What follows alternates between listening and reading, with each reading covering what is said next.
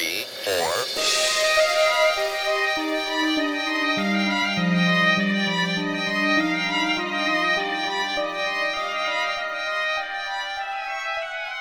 Hi guys, I'm Marie. And I'm Maddie. And we are here recording Lost in the Woods. Oh yeah. Yeah, it's on our beautiful day here. If you guys hear any thunder in the background, we've got a raging storm right now. And it's like literally 8:30 in the morning. Yeah, I feel like thunder and lightning in the morning is rare. I don't think I've ever seen it in my lifetime. Well, you're never up this early in the morning. Still. Yeah, so how's everybody doing? Hanging in there? Are you yawning?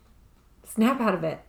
I'm trying. I might have to smack Madison in the face a couple times today because we're both really tired. But I just got home from 5 days of backpacking.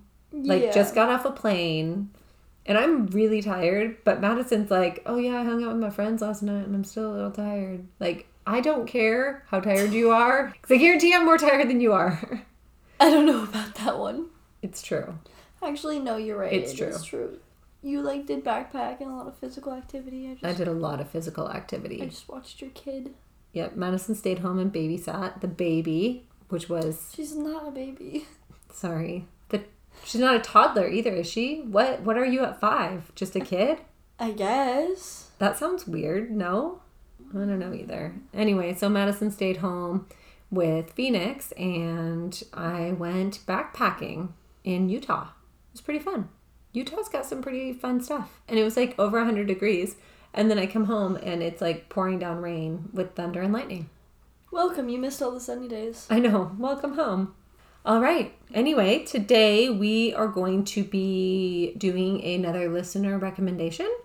And this case is crazy. I don't know if any of you have heard of the Lake Bodom murders, but that's what we're going to be talking about today. It's pretty crazy. This case has everything. Yeah. It's got murder and mystery. It's got multiple suicides. It's got multiple confessions. There's even spies. There's even a KGB spy thrown in there. It's crazy, crazy, crazy. We do have a lot of very difficult names to pronounce. So if you are Finnish, we are so sorry. We apologize so much. So today we're going to be talking about that case. All right, let's get into it. Oh. Madison forgot that she actually has to participate, I think.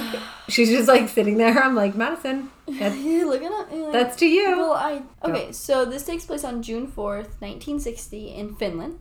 Which, by the way, has like the most saunas per capita or something. Yeah, about around 3 million saunas. About 1 per household plus more. Which is crazy. Why is everybody in Finland hanging out in saunas? It was like a holy thing in Finland for... Okay, so like a cleansing, purifying. Yeah. If you're from Finland, let us know about the saunas. We're curious.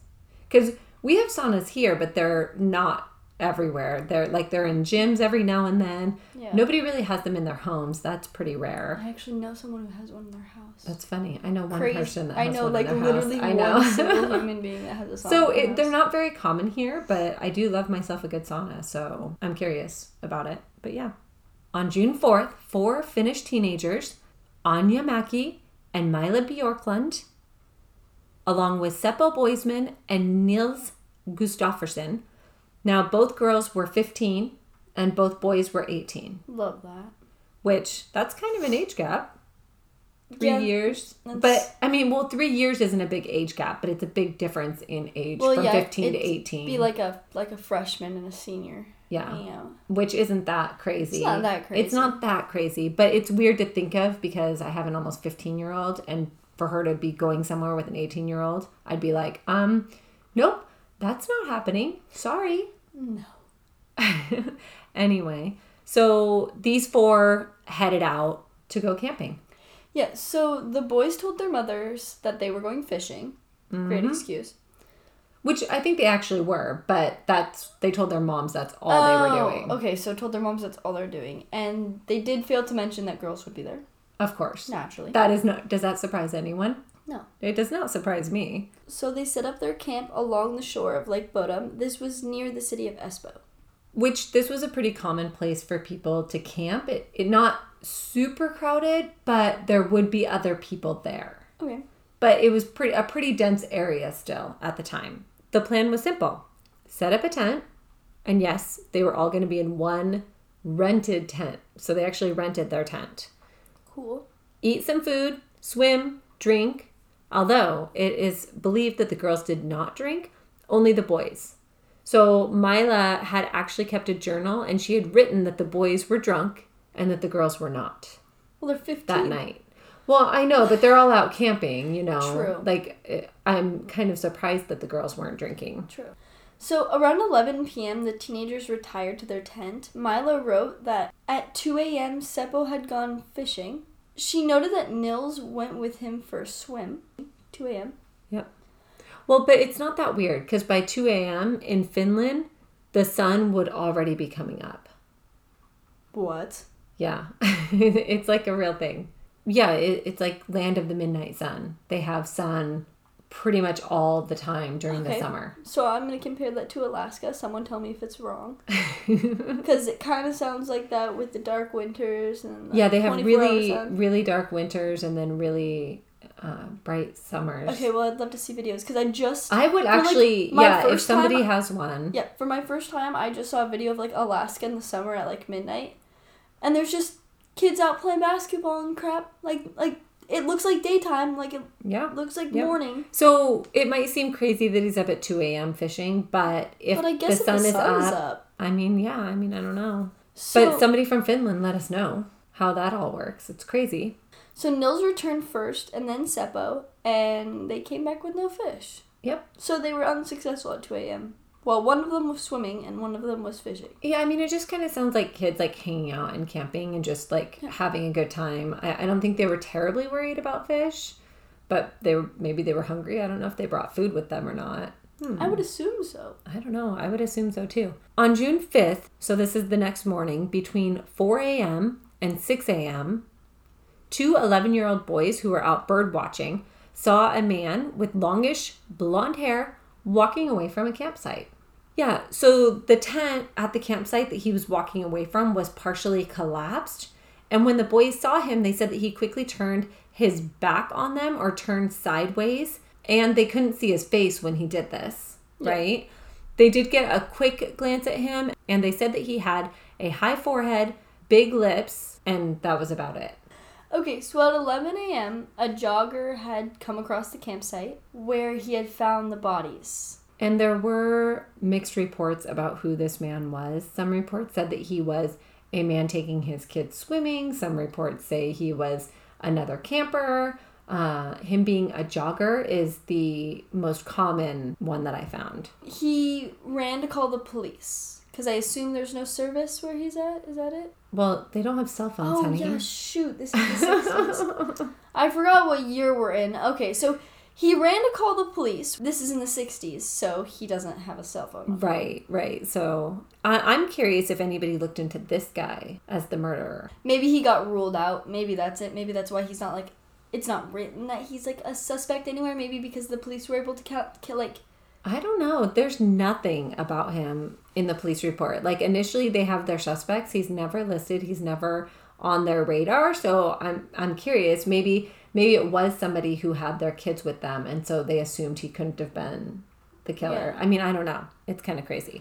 So police arrived at noon, where they found the tent collapsed. Mm-hmm. Two bodies were laying on top of the tent, and it was all covered in blood. Yeah. So... basically, there were two bodies inside the tent, and then there was for sure one body on the outside of the tent, and the other one was like partially outside of the tent is the way that it's described. And from the looks of it, it looks like that they were stabbed from outside the tent? Yeah.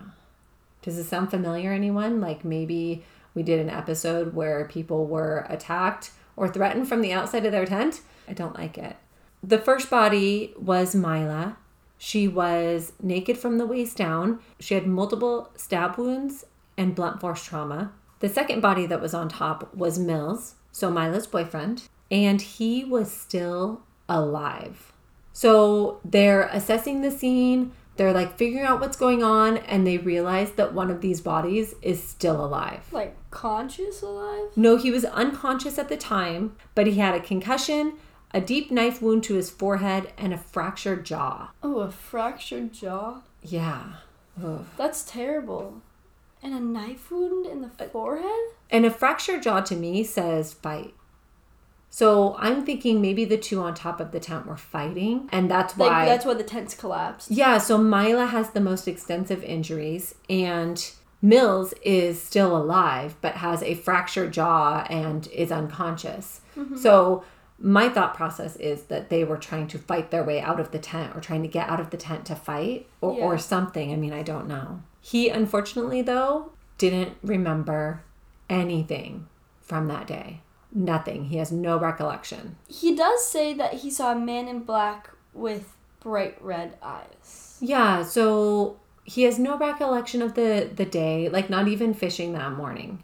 So he has no recollection of the day. He remembers seeing a dark figure with red eyes. So to me, I would say that we've got some brain injury going on. Yeah. Or it was a dark man with red eyes that attacked them. I mean... So Seppo and Anya were both inside the tent, stabbed multiple times. So of the group, Mila seemed to have the most extensive wounds. So the theory is either that she was the initial target, or maybe she just fought more. You know what I mean?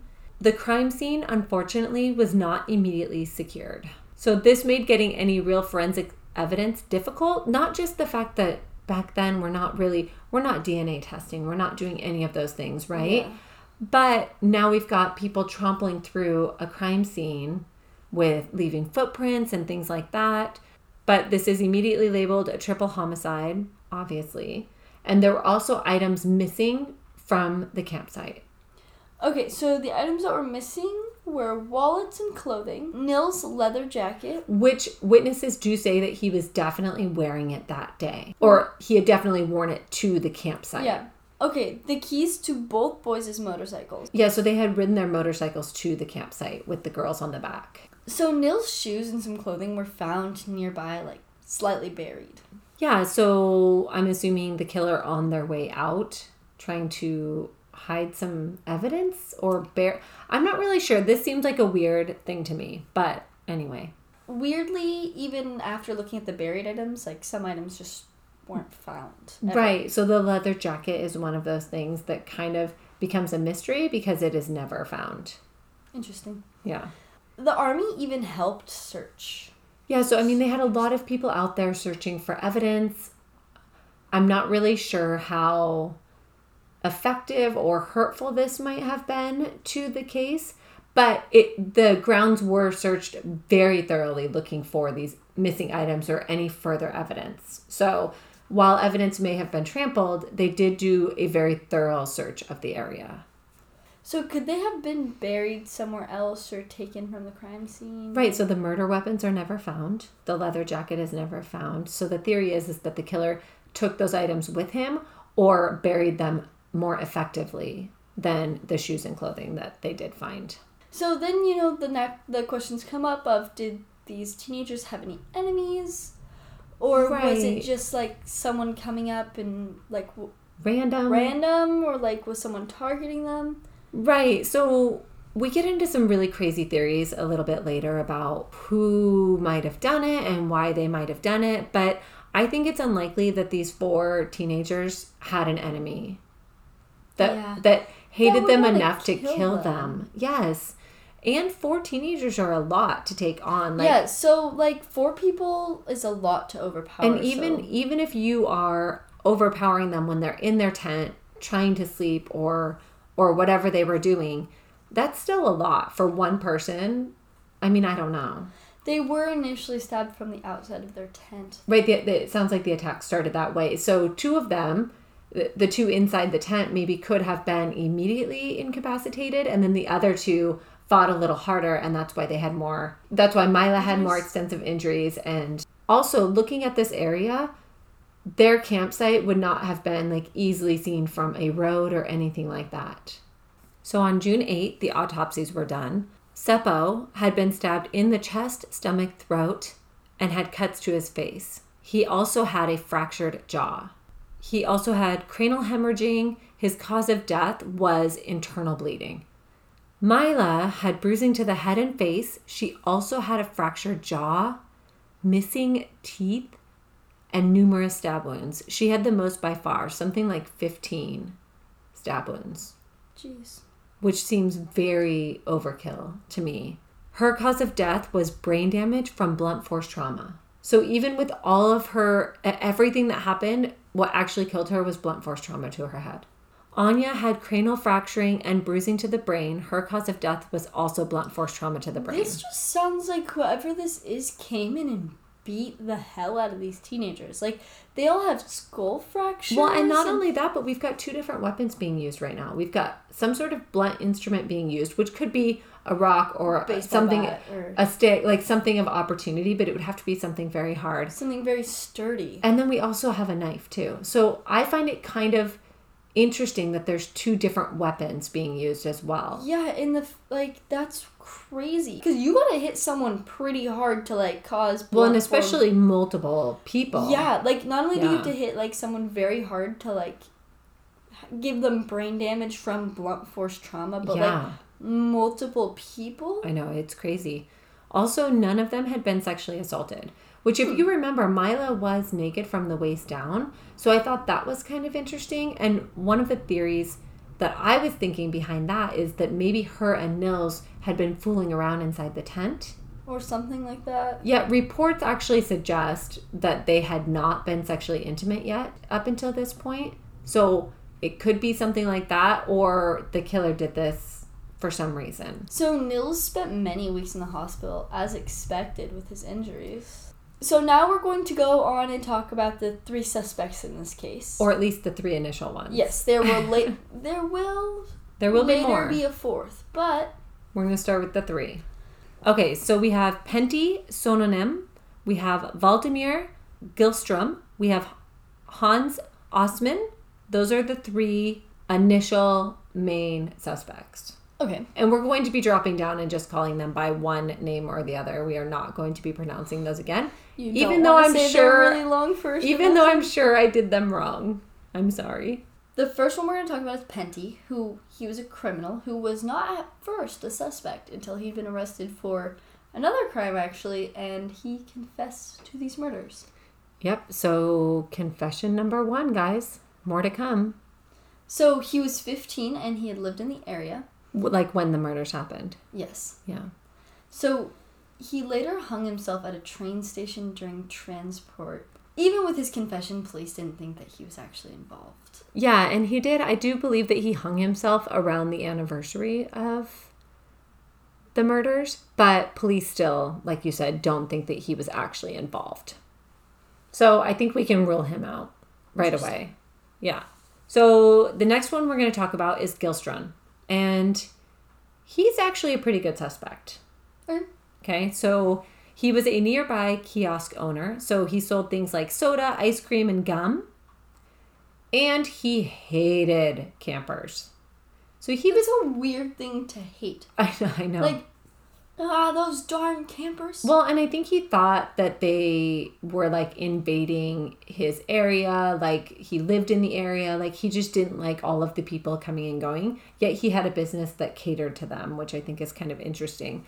But he had been known to cut down tents, throw rocks at campers. Like, he was a grumpy old man. I don't really know. It's really weird to me. So when police went to his house, he wasn't home. His wife claimed that he had been sleeping all night long. She said he was quiet and thoughtful that day, but nothing seemed out of the ordinary. A few days after the killings, he was seen filling up one of his wells on his property. So he had a bunch of wells on his property, and a couple days after the crime, he was witnessed by a neighbor, I believe, filling in one of his wells. Like with like dirt, like filling it in. Like, it's no longer going to be a well, he's burying it, which wasn't very uncommon back in the day to have multiple wells on your property. But it's interesting timing. Yeah, but what is it? So Like, yes, he could be bearing evidence. murder weapons that are missing, leather jackets, I mean, I don't know. Yep. But nothing incriminating was ever found. And police did at one point go in and actually search his property. But because there were multiple wells, they just never found anything. Also, it's the 60s, so. Yeah. And he was eliminated at the time due to his wife giving him the alibi. So in 1969, Gilstrom got drunk and allegedly confessed to his neighbor about the murders. Actually, I believe it was in a sauna that he confessed. Back to the sauna. Imagine having a sauna in your house. That'd be awesome, yeah. So the next day, he was at Lake Bodom, and he said, "Look at me as I take a dive for the last time," and then walked into the lake and never came out. Which is crazy. I don't know how people can, drown themselves like that. If it sounds like it was intentional. Everybody believes that he committed suicide. This wasn't, an accident. But that just seems crazy to me that can happen. That you can, force yourself to drown. I think you just really gotta give up. I guess, yeah. And he was a miserable man. So years later, his wife confessed on her deathbed that her husband had admitted to the murders and that her alibi was a lie. So this also took place around the 10-year anniversary of the murders. Crazy. Yep. And it's our second suicide now. So now we have 2 confessions and 2 suicides. The next suspect that we have is Osman. And this one's kind of interesting to me. One, he's rumored to be a part of the KGB, which it's secret, so nobody's going to admit that you're a part of it, right? Well, yeah, of course. This fact, though, has never actually been proven. But like I said, would it be? I don't know. I don't think so. But all I can think about when I think about the KGB is the show Archer. I think of The Office when he's like, ding dong. Who's there? The KGB. He slaps there's a slap in there. I don't know. Said, the KGB will answer to no one. We'll wait for no one. I said, wait. I can't remember. That's what I think of when I hear KGB. But if you don't know, the KGB was an intelligence gathering organization. This is kind of interesting. One day after the murder, Osman actually shows up at the hospital covered in blood. That's interesting. Where did we just had a case where... Yeah, it was Trailside Murders. Yeah, so the Trailside Murders where people are showing up to the hospital right after committing a crime. Yep, just in a different county. Yep, and I don't know. I don't think this is even in a different county. I don't know. But so he's covered in blood and he has dirt under his fingernails. He was erratic and at times even pretended to be unconscious. So immediately he's got the hospital staff on high alert and super concerned about what's going on here. While he was pretending to be unconscious, he was poked with a needle, which he miraculously responded to, even though he was unconscious. He also asked for a solvent to get the paint, quote, out of his clothes. Oh, by the way, this paint was red, but the hospital staff actually gave it to him. So doctors did confirm later that it was actually blood on his clothes. Cool. It was not red paint. Really? That's insane. The receiving doctor who was working that day says that he is 100% sure that Osman is guilty.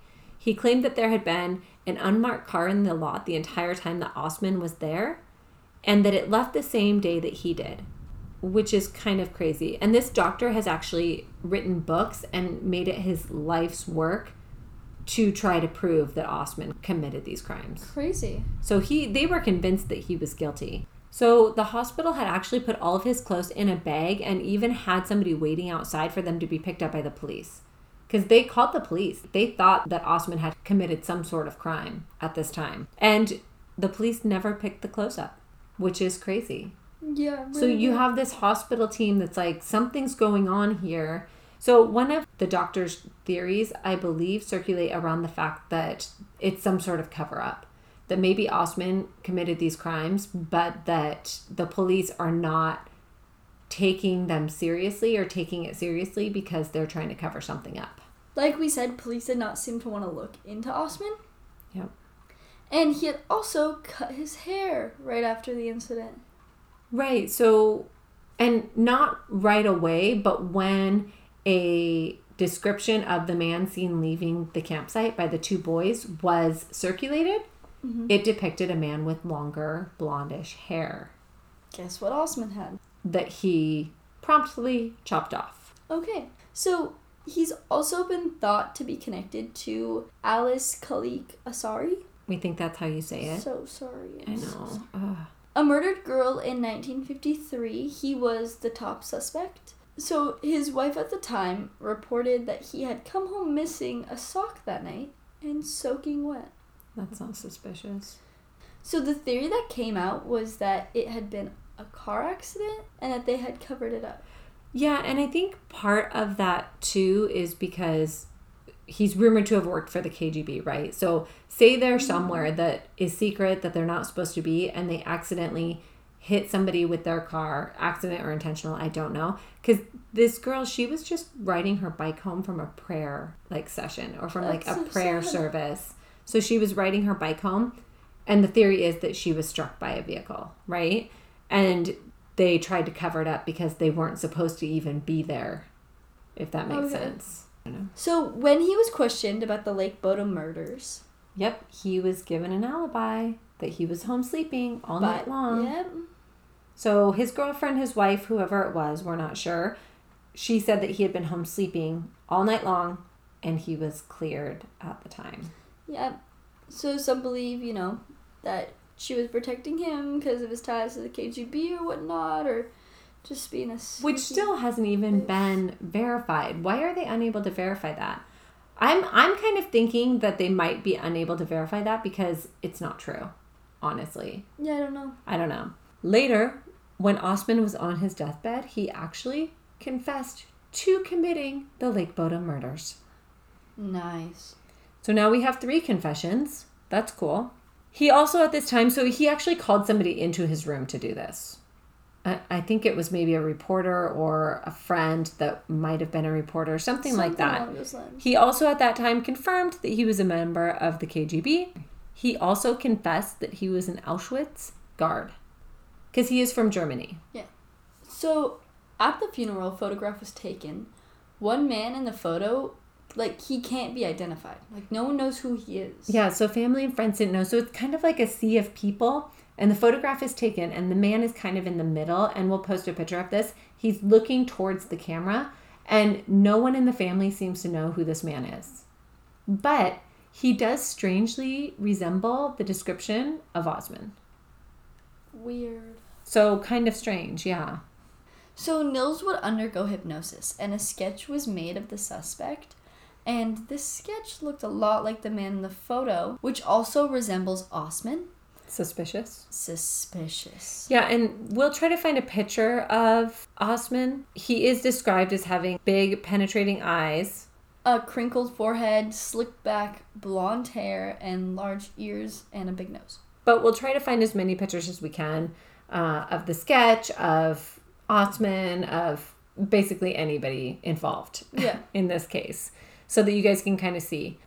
So years later, Nils would actually do an interview, and in the interview, he would describe the day leading up to the incident, which I thought was kind of interesting. So we're going to kind of read that for you guys. So he talked about how him and Seppo were actually childhood friends.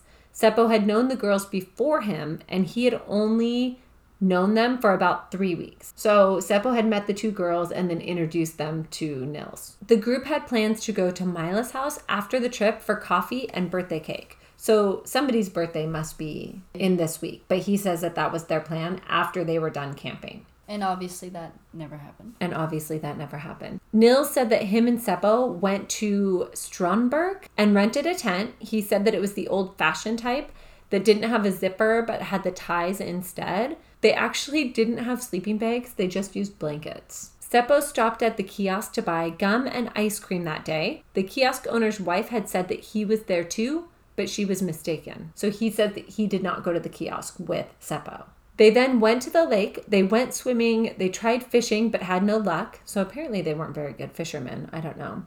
They had no worms, but were only using bread to try to hook a fish. I just find it so interesting having these details from Nils's perspective. So he said then they picked up the girls and they got back to the lake around 6 or 7 p.m. They set up the tent together, and that's the last thing that Nils remembers from that day. According to him, the next memory he has is waking up in the hospital and the man next to him in the hospital bed offering him a cigarette. So that's the next thing that he remembers, is just waking up in the hospital and somebody being like, hey, do you want a cigarette? So he had no idea what had happened, and he said he wasn't told for about 3 weeks. Oh my So God. he was in the hospital for 3 weeks before he found out that his 3 friends had been murdered. In 2004, the case was reopened, and the boys that were birdwatching were even re-interviewed. Police had announced that they had solved the crime, which is crazy cool because now we're in 2004. Right, so we're doing DNA testing. They had a new theory, and Nils was unexpectedly arrested for the murders. Yeah. Crazy twist. So DNA testing was done on the blood that was found on Nils' shoes, which, if you remember, they were found away from the scene and partially buried. Testing indicated that the shoes had been worn during the attack and lacked the blood of Nils. Right, and the reason that they determined that the shoes had been worn during the attack is that there was no blood splatter inside the shoes. There were a couple smudges from where the shoes had been like put on or taken off. Like there were smudges inside, but no splatter inside, which indicated that the shoes had been worn during the attack. So, had Nils put his shoes on to attack his friends, or had somebody stumbled across the campsite and put Nils' shoes on for some reason, because remember, these kids are, their shoes would have been outside of the tent more than likely, right? Not inside. So kind of a strange thing. Okay, so there was also no outside DNA found anywhere in the tent, which could be why they started suspecting Nils. Yeah, and also one thing that kind of bothers me about this is they didn't test every sample of blood that they found, right? They did spot testing. So they took a spot from here, they took a spot from here, and tested those spots. They did not test all of the spots. But what they did test, they did not find outside DNA of. Okay. And you guys, Nils must have been shocked at this point. So he is a 62-year-old school bus driver when he is arrested, right? He's married. He has kids. I don't even know. So there was no actual DNA found that pointed exactly at Nils, but... Nothing in his favor. Right, but they couldn't find anybody else's DNA. So that's how they landed on him, I think. And the reason they didn't test all of the blood is this was a small department. They wouldn't even have the resources to do something like that, especially back in 2004 when this technology was still relatively new. Yeah, for sure. Nils has had no recollection of the attack itself. And remember, he thought that the attacker had red eyes and he had remembered things under hypnosis. Which hypnosis is a highly disputed form of gaining information, right? So back in the day, it was thought to be like a really good tool for witnesses, for children, for all sorts of people, right? That is highly disputed to this day. And it actually has been proven that a lot of false memories can easily be deposited into somebody's brain under hypnosis. Not intentionally necessarily, but it can happen. And I would say that anything found under hypnosis is probably not necessarily relevant anyway. You guys, they were calling for life in prison. They wanted Nils to go to prison for the rest of his life. And their theory was this. Nils got drunk and engaged in a fight with his friend, Seppo, right? So this fight got so out of control that Seppo ended up being killed. And then he had to kill the girls because they were witnesses to this crime. Yeah. Right? Also, Nils' injuries were consistent with the fight. It's just a matter of, was he fighting his friend Seppo to injure or kill him, or was he fighting for his life? Right? That's the argument. Second, if he had done this, he at some point stabbed or cut himself, right, with the knife. Maybe that was on accident. Maybe he did that on purpose. But it would have had to have been done after the fact if his blood was not found on the shoes or clothing that were buried further away, right? So I think that's kind of strange. The fact that his girlfriend had the worst injuries did not help him. And this actually added to a motive, police thought. So at the time, Nils had admitted that him and Mila had not had sex yet. And so the thought maybe was that she had turned him down and that he had kind of flipped out. And that the other kids had been like, dude, you need to get out of the tent. You need to calm down. Like, whatever. Like, something happened where they all turned against him. But again, so did he use 2 different weapons then on his friends? Because we have 2 different weapons being used, right? Was he just grabbing for whatever he had available? Another thing that police wonder is, could he have gone and hiked a half mile from the campsite in order to bury those items with his injuries that he had? Because experts say that they don't think so, that he would have been able to do that. So he would have had to go and do that, come back, and then inflict the injuries on himself. Where's the murder weapon? Where did he put him? Right, because everything has been searched and scoured, right? Where's the leather jacket? We don't know the answer to those questions. So then what? He went back to the tent and laid on his dead friends for like 5 hours? Yeah, because remember, the time that the murder happened and the time that he was found, there's a 5-hour gap there. Or did he just wait until he hurt somebody and then like throw himself on the pile of bodies? I mean, I don't know about this. There is a witness who has not been named. This witness claims that the Bodom group, which is the teenagers, visited their campsite. The witness claims the boys were rowdy, which the boys were drinking, so... Possible, yeah. And that Nils was picking a fight with Seppo. Yep. And then they had asked the group to leave their campsite. Yeah, so I have a couple issues with this witness. I don't know about you. Maybe you guys can all let us know what you think about this. At the time of the murders, it is strongly believed that there is no route from the campsite that the teenagers were at and this witness's campsite. Like, there's no route to get there at the time, right? So that's kind of strange. Also, keep in mind that this account only came forward 40 years later for this trial. So this witness didn't come forward day 1, week 1, month 1, year 1. This witness came forward 40 years later. And not only that, but the witness couldn't even remember the names of his friends that he had been camping with at Lake Bodom. I think you remember that. Yep, so the story can't even be verified. Also, the other issue and the bigger issue that I have with this is Mila didn't write about this event in her diary. And she wrote about everything that happened that night. And I think if they'd been at another campsite and gotten into a fight and been asked to leave, I feel like she would have documented that in her diary. Yeah. Personally. There's also rumors out there that this witness was given financial compensation for their story in a documentary. So, I mean, I just don't know. My eyes just rolled right into the back of my head. Madison's rolling her eyes. I just don't know that this witness can be trusted personally. So the detective that had brought Nils back to his cell from being like questioned had claimed and testified in court that Nils had said, in quotes, "Fuck it, what's done is done, I'll get 15 years. Yeah. The judge did not allow this into the trial because it was hearsay and not recorded. Nils later claimed that he was joking. Well, not really joking, but like, oh crap, well, they're going to pin it on me. I'm going to get 15 years, right? I mean, I could see, like, he's like 65 years old now. Right. Well, and they also just brought him in to interrogate him and basically said, we think you did this and we're going to send you to jail for it. Yeah. I feel like that if it's kind of understandable if he's 65. It's been so many years. He's probably like, what's happening? Yeah. Well, I think it's also important to note that Nils has always cooperated with the police. Yeah. Right? They wanted to put him under hypnosis. He did it. They brought him in for questioning multiple times over the years to like try to get more details. He always did it. They wanted blood samples. He gave it to them. So another thing is that violence while drinking is not uncommon in Finland. Yeah, so I think you have to remember that they're bringing this theory forward. And part of their argument is that when people drink, they tend to get very violent in Finland. I didn't actually know this. There's actually been studies done about it, apparently. Let us know if you're from Finland, if you have any... Do you have anger issues? When you drink?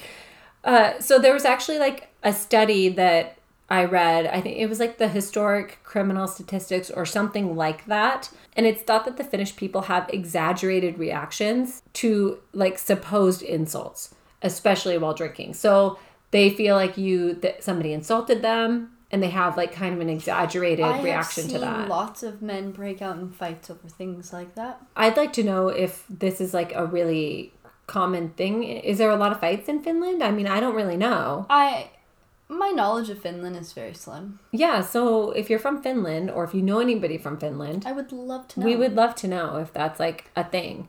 They make it sound like that is very common. Yeah. Okay. If it's not common, I would imagine that they're just saying it to try to pin him more, like make him seem more guilty. But if it is a common thing, then it would tie him into the murders more. Well, it could give them like a very thin string to hold on to, I think. Yeah. Because remember, him and Seppo were friends. Like childhood friends. They'd been friends for a long time. So I don't know. I don't know about that. On October 7th, 2005, he was acquitted, which is the same as being found not guilty for those of you who don't like follow trials or watch Criminal Minds or whatever. Right. So when we say acquitted, that just means not guilty. Yeah. I think most people listening to this probably know that, but in case you don't, that's... Yeah. The state of Finland paid him 44,900 euro, which is like 48,900 US dollars. US dollars. Yeah. For wrongful imprisonment and any mental anguish that he had experienced. Which, is this normal in Finland? I mean, I know that sometimes people who are wrongfully imprisoned for like 10 years have gotten settlements, but that wasn't really the case here. So I'm curious, maybe in Finland that's more common. If you're found not guilty, like you're entitled to compensation. I guess I just don't know anything about Finland. No, we need to do some more research on Finland. People have commonly asked him or wondered how he knows he's innocent if he doesn't remember the night. Which, I mean, I guess that could be a fair question. I don't know. And others wonder what possible motive could he have had for these murders, right? The only like real, even kind of legitimate theory that I've been able to come up with is that maybe Seppo made some sort of advance at Mila, or he caught them doing something. I mean, I really don't know. And even then, he'd only known these girls for like 3 weeks. I just do not see him killing his friend over that. Yeah. And especially not in such a violent way. No, But could he have had some sort of mental issue or mental something? Or maybe... Where did he do this in his sleep? Like, people have done that. Do that. But I don't know. The only thing, like, because I can see him being the killer, you know? Like, it kind of makes a little bit of sense, but what doesn't make sense is him burying the crap really far away. Burying the shoes and the, like, that thing, like, burying his stuff. I actually think the buried items makes him look more guilty. Because why would the killer bury them? But they didn't think that he could walk back with his injuries. And then what did he do with the knife and stuff that he would have cut himself with? That's what I have the issue with. So I could see him taking the items, burying them, not very well, going back, injuring himself, and then playing dead or playing unconscious, whatever. I could almost believe that. I don't, but I could almost believe that. But where's the leather jacket? Where's the motorcycle keys? And where is the murder weapon? Yeah, and obviously I don't think he could have made it very far. Yeah. Because since he can't remember anything... Well, he says he can't remember anything. We don't know that that's true. Well, under hypnosis. People fake hypnosis all the time. True. So, I mean... I don't know, man. I don't really know. Could there have been somebody else involved? I mean, we really don't know. Either way, he's found not guilty. The man with the blonde man. That yeah, because in case you guys don't know, Nils does not have blonde hair. Nils has dark hair. So, I don't really know about that. So, like, the birdwatching boys couldn't have seen Nils walking out of the campsite to go bury stuff and then come back or whatnot? Right. Because his dark hair. Yeah, exactly. So also a pillowcase was found nearby the crime scene. It had small bloodstains on it that they weren't the same as the victims. They really don't think that this pillowcase is actually related and that maybe it was left behind by another camper or something. Also gross, it also had like semen on it. So the Lake Bodom murders have become a cautionary tale to young people. Yeah, I would say that every human in Finland has heard about the Lake Bodom murders. Well, the Lake Bodom murders is why I won't go camping with like my friends. Scares me. So there's even a rock band named the Children of Bodom. Yeah, they're actually really, really well known and popular. They're actually like a very popular band in Finland. Yeah. So they also produce a beer that's made from the water of Lake Bodom. Right. Okay. Isn't that crazy? They did get some flack for the name of their band, but really they say that they named their band that as like a homage to the teenagers. Okay. Like to honor them, not because they weren't trying to honor like the murder or anything like that. It was more like a homage to the children. Yes. It kind of grosses me out with the beer though. Like people I don't swim and fish poop in that water. It's so funny. That's what I thought when I read it. I was like, ew. Like I can deal with like, you know, when I do go hiking, you know, I filter river water mostly. We try to always filter river water, not lake water. Because lake water, like think about all the things that live in a lake. Like I know there is a lot of things that live in rivers, but rivers running. A lake is not still water. I know. With fish, people. Yeah, I totally agree. I totally agree. Okay, so here's an interesting tidbit that I'll kind of throw your guys' way. Well, this is something that I find very interesting that isn't really connected to these murders in a lot of what I see, right? So we're going to go back to 1959. So this is just 10 months earlier. Yeah. So 10 months before the Bodom murders. Aina, who's a nursing assistant, and Rita, who's a postal worker, they're both in their 20s. They decide that they're going to take a road trip through Finland. So they set up their camp, they go a little further. Like they're just kind of doing like a traveling thing, right? Which is really fun, actually. Yeah. Doing that kind of stuff, yeah. They arrive at Lake Tuululate. Feel free to make fun of us for our pronunciations. Totally accept it. Yeah, I might have said that one wrong. I'm sorry. I think it's Tuululate, or I think it's Tuululate, but let us know. They were attacked in the middle of the night with a knife and a rock. Interesting. A sharp object and a blunt object. They were murdered. They were stripped naked and buried in shallow graves. One of the girls' watches had been taken and it was found broken nearby. The time on it read 3:27. Strange. Yeah, so it's kind of strange to me that there were also watches from the Lake Bodom murders missing. That was part of the belongings that had gone missing. Mm-hmm. Yeah. And now we've got a watch that's attempted to be taken, right? We've got a murder that happened around the same time. This is like an hour before they think the Lake Bodom murders happened, right? Yeah. Maybe a little more, maybe a couple of hours. Around the same time, though. Still early morning. Yeah.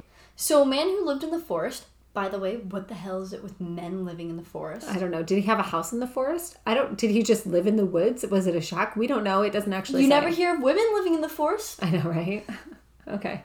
Okay, so the guy that had lived in the forest, he actually went to trial for this case. He was known as a creeper in the area, as I would expect from a man who lives in the woods. Yeah. He ended up killing himself in jail, which also I am so mind blown by all the people who had been involved in this case and had killed themselves. I know, it's kind of odd. It's another mystery, yeah. Okay. He left a note saying that he was innocent, but that he had been found guilty in the eyes of the people. Yeah. He died in 1959, so before the Bodom murders. Yeah, so if they are connected, he was innocent of that murder. If they're not connected, police still think that he was innocent. Yeah, I think even the prosecutor said that they didn't really think this guy was guilty of this crime.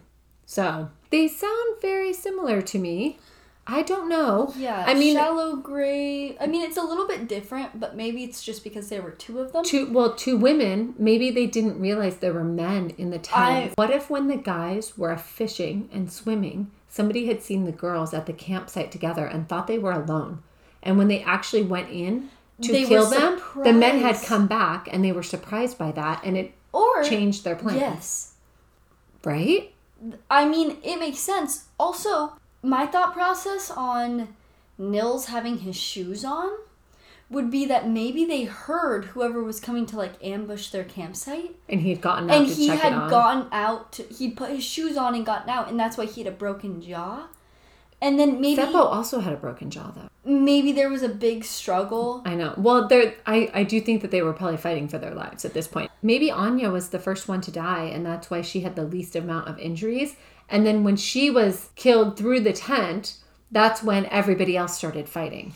Yeah, because I'm thinking that what if they had all heard something, they were all like awake. Yep, and like, Nils went to go check it out. But he hadn't gone to where the killer actually was. He had gone somewhere else. Right, and then come back. Like, I mean, and then knows? Come back to like them screaming and then... Or maybe he had gotten up to go use the bathroom, put his shoes on. And come back to the scene. Come back to the scene. And had his shoes on and wasn't like stabbed a bunch because... But why would the killer take his shoes and go bury them? That's the thing. No matter how many ways I spin this case, there's always one piece that doesn't fit. It's like those freaking little wood puzzles where you have to like put them back together, you know? There's always one piece that I can't make fit. I just can't. Like the 3D ones, is that what you're talking about? Yeah. Yeah.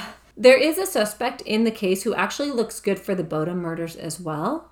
Tuvo Cajon had a criminal record. By the way, I'm pretty sure that's not how you say his name.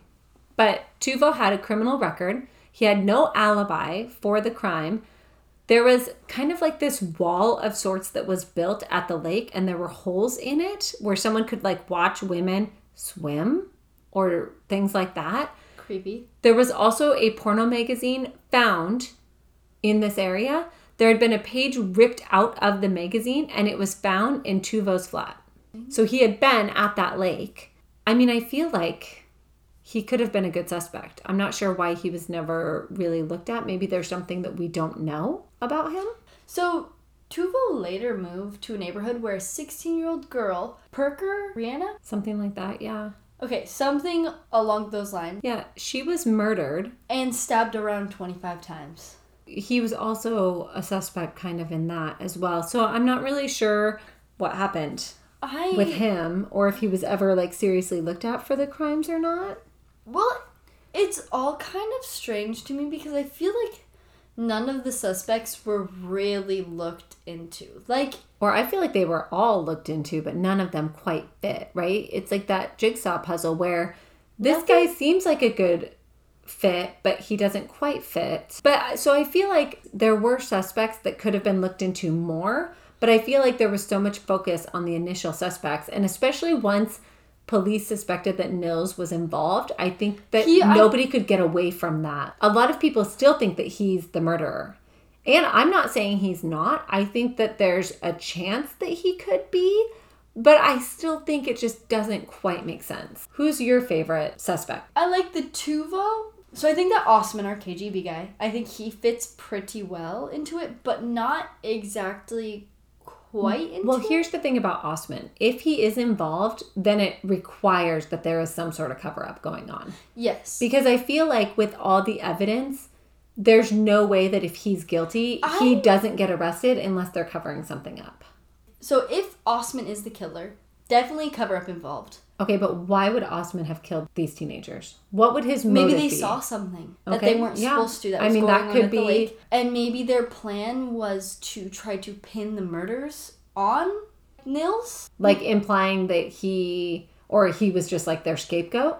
Yeah, maybe that's what they tried to do by burying his shoes and stuff. But here's the thing, then they run the risk of what if he did remember everything, right? Like what if he could identify them? What if they used KGB spy material to wipe his memory so he would 100% not remember anything? It's crazy. So we don't know what the KGB has. We don't know. We don't know. So we have multiple suspects. We have multiple confessions. We have multiple suicides. We have... But my question is, why did what was the first guy's name again? Gilstrom? Yeah. So I still can't remember why, I can't understand why Gilstrom, our first... The kiosk owner, yeah. Why did he confess? Why did he confess to the murders? Allegedly confessed. So his confession was allegedly given to his neighbor in the sauna the day before he killed himself in the lake. So the theory is that, or one theory is that he didn't actually commit the murders. He was obviously a very disturbed, unhappy man already. His wife had implied that. Yeah. And maybe being the suspect of these murders was just too much for him to handle. And he was like, I'm out. And then the neighbor came up with the lie about the confession after the fact because he believed that Gilstrom was guilty. Okay, now that's the only thing I can think of for that, right? Yeah, that makes sense. But his wife also said that he confessed to her. Yeah. and that she lied about his alibi. Maybe she was just hysterical. But Osmond's wife said the same thing. And what's up with everyone's wives covering for them? Right? Or recanting the truth later if they're like not saying, actually covering. Like they're like covering for them and then not. Yeah, so we are baffled by this case. I'd like to pick a suspect and feel good about it, but I literally cannot. Why wasn't Tuvo looked into more? I don't know. Police just didn't think it was connected enough to look at it. I mean, I don't really know. If there was an outside killer, get no DNA anywhere. Well, remember, they didn't test everything. True.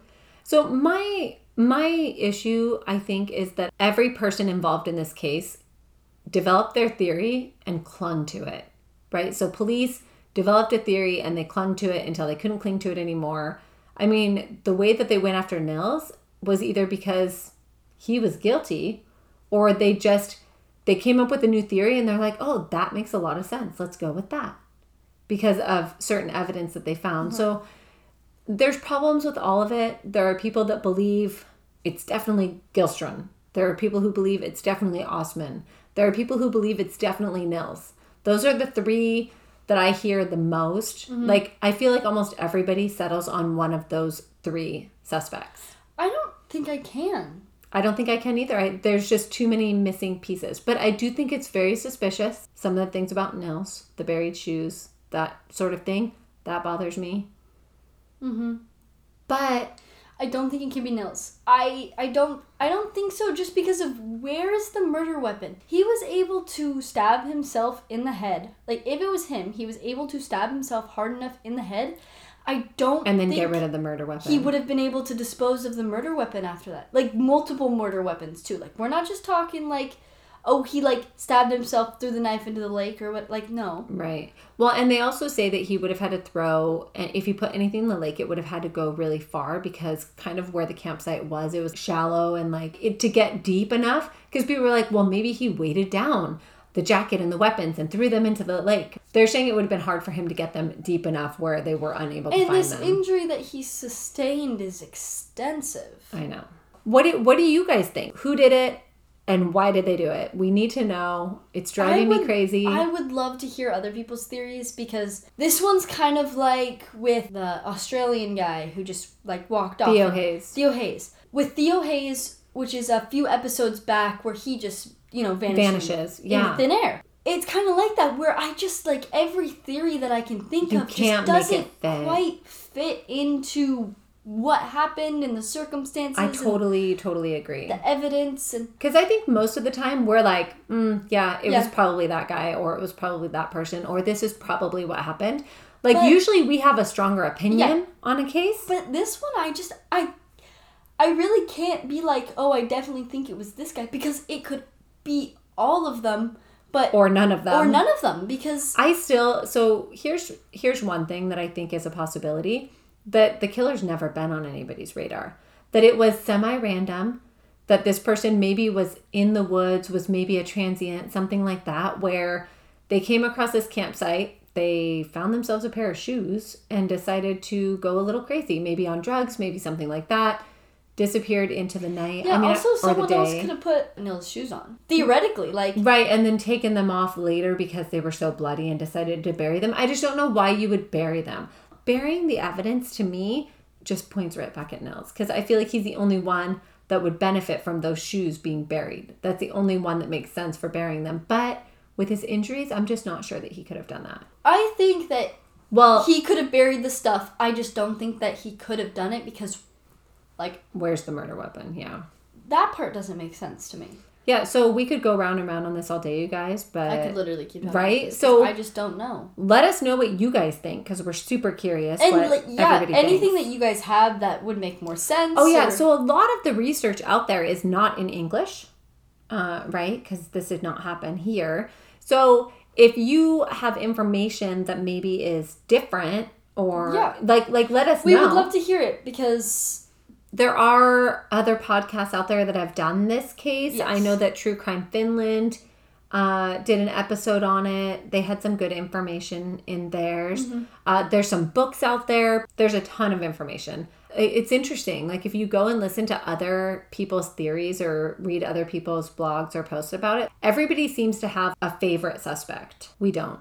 Anyway, so yeah, let us know what you guys think. Yeah, for sure. Yeah. I would love... Also, I really just... Do we have listeners in Finland? We do have listeners in Finland. Yeah. So Let us know if... let us know, you guys. Maybe don't judge us too much on our pronunciations. I know. I'm so sorry to anybody who speaks Finnish and heard us butcher all of those names.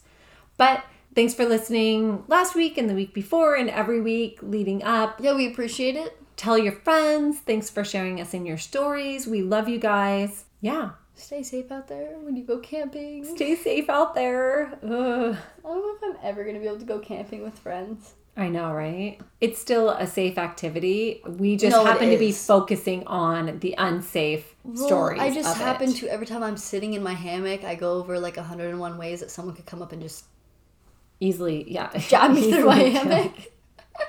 It's kind of messed up. We're not relaxing in our hammock. We're thinking about all the ways we could be ambushed in our hammock. Perfect. But yeah, stay safe out there, you guys. We love you. Thanks for listening. Yeah, for And sure. we'll see you next week. Yes. Yeah. Bye, guys. Bye.